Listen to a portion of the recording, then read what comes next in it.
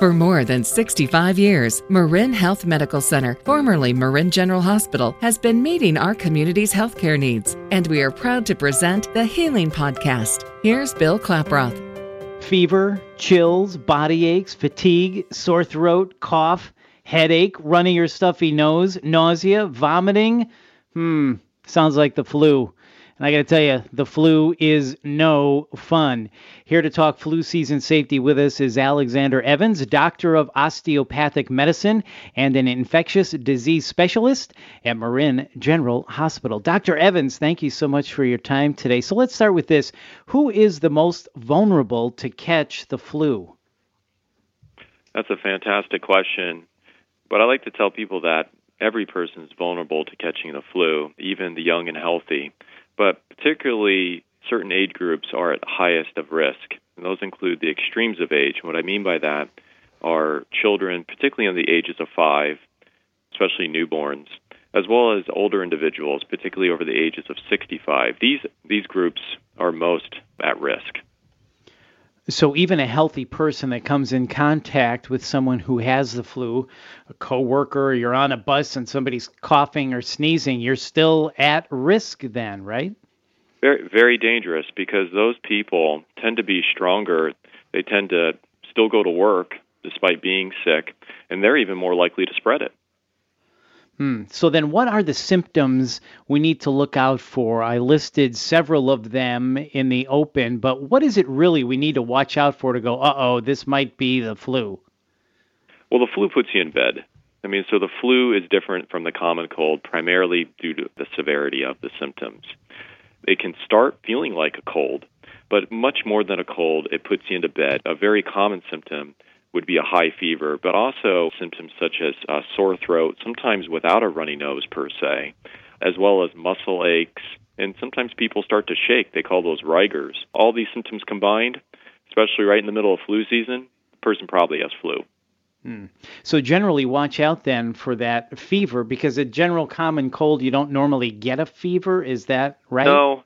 Yeah, not as high. Not as high. It's possible. It depends on the patient.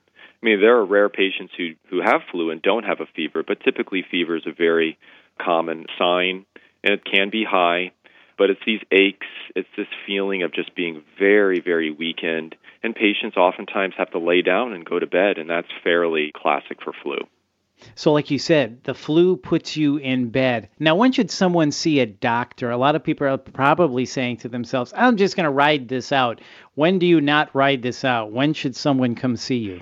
Those persons at extreme of age should see the doctor, because they're the ones at most risk of having complications of the flu and being hospitalized. Patients who have certain underlying diseases such as lung disease, diabetes, kidney disease should definitely see a doctor, because they're more likely to have prolonged symptoms. And these patient populations may benefit most from taking therapy which can treat the flu. Other people, like myself, since I work in the hospital, if I develop even subtle symptoms, it probably is best for me to check myself for the flu, because I could spread it to other people, potentially patients. So it's important to do that depending on your type of job. And you mentioned therapy. How do you generally treat the flu? Well, therapy is primarily supportive in the grand majority of people. What I mean by that is that you try to control the fever with pain medication, Tylenol, be like brand name drug for that, or otherwise known as acetaminophen, or you take ibuprofen, can take other therapies to soothe the sore throat or cough. But there is antiviral therapy that's proven to be effective, especially in outpatients if they get it in their body soon enough. If they start on therapy within the first 48 hours, it's a brand name therapy. It's called Tamiflu, but the generic name is oseltamivir. This therapy has been shown to reduce the duration of symptoms and possibly reduce the amount of shedding of the virus later on. Therefore, the patient may be less likely to spread it to their loved ones. Oh, that's really good to know. And Dr. Evans, we hear about getting a flu shot every year, but I still have people in my life that say to me, I'm not going to get a flu shot because the flu shot gives you the flu.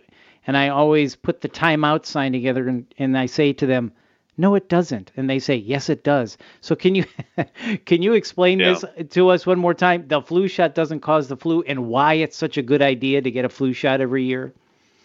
Well, the flu shot's very smart to give, and the data that we get every year shows that there is benefit. Now, the flu shot's not a 100% effective, and that's the one downfall, but it has efficacy. Even this year's flu shot, which had some notoriety going into the season that it was not going to be too effective, did show some benefit, particularly in certain age groups. So the flu shot doesn't cause the flu.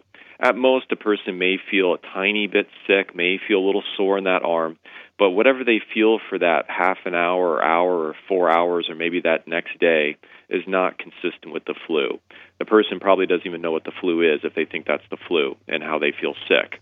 It's much worse. And I've heard this, and it's a difficult preconceived notion to force someone to not think this anymore.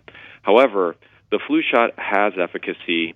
Even when it's about 20% effective, it has efficacy because it's better than having 0% effect. I mean, if you get nothing, you have no protection. Something is better than nothing. Now, they're trying to develop better flu shots. That's true. The flu shot itself they're not giving you the flu. What they're giving you is essentially a pre-made antibody against strains of flu that have been grown in eggs. And so they give this to the human, and they develop immunity. It's not a perfect science, and they're trying to make this better. There is one flu shot that they actually discontinued, a nasal shot, which would actually give a patient a virus. It's a weakened virus, but that's no longer even approved.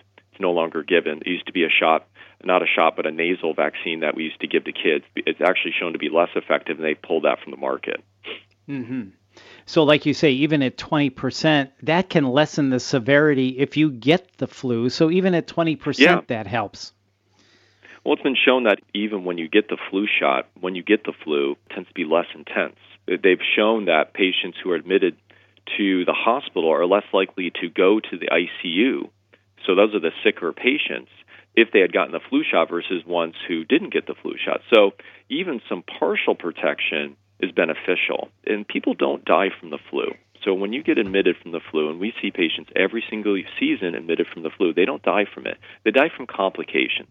So the flu weakens a person, and then they potentially die from bacterial pneumonia, which is completely separate from the flu, or they die of a heart attack or a stroke or something where their body is weakened and then something else takes over. So you're compromising other areas of the body then. I got it. Exactly. So even partial protection is good for you. And Dr. Evans, what about staying home? I know people get sick and they still want to go to work. Tell us why people should just stay home and get better. Yeah, it's tough because we live in a society where we want to work through things. We want to make money. We want to do our job. But what we don't realize is that sometimes that can hurt us. And sometimes staying at home and recovering is the best therapy, because working through it a lot of times makes you worse. You really need to rest. You really need to hydrate. If you stay home, you are more likely to recuperate from this. You're more likely to rest and perhaps even go to the doctor and get therapy for this. If you go to work, you're more likely to exacerbate your symptoms, perhaps talking more, causing more sore throat, you name it. I've done this, maybe not with flu, but with other illnesses, when you have no other choice and you have to go to work. However, you can also spread it to other people. And that's really the dangerous thing. And sometimes you don't even mean to do it. You have to be very cautious to make sure you cough into your shoulder and not to your hand. Or when you're around work, that you wear a mask at all times. A simple face mask will probably do best. But that sometimes can be just completely not thought of. Dr. Evans, also, can you quickly just share with us some general tips for not getting the flu? Now, you mentioned coughing into the crook of your elbow if you have a cough. But what about washing hands and other tips? Well, hand hygiene is key, and it prevents not only flu but other illnesses in the hospital setting. So properly washing your hands for 20 to 30 seconds when possible, especially if you have that cold or you have a flu. Those are very contagious, and people get colds probably about 2 to 4 a year.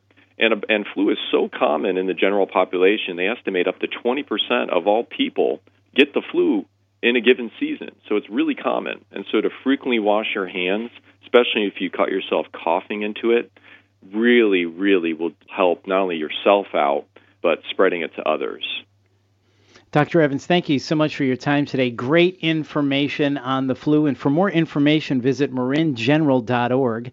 That's maringeneral.org. This is the Healing Podcast brought to you by Marin General Hospital. I'm Bill Klaproth. Thanks for listening. You've been listening to the Healing Podcast brought to you by Marin Health Medical Center, formerly Marin General Hospital. And for more information, go to mymarinhealth.org. And if you found this podcast helpful, please share it on your social channels and be sure to check out our full podcast library for topics of interest to you. I'm Bill Klaproth. Thanks for listening.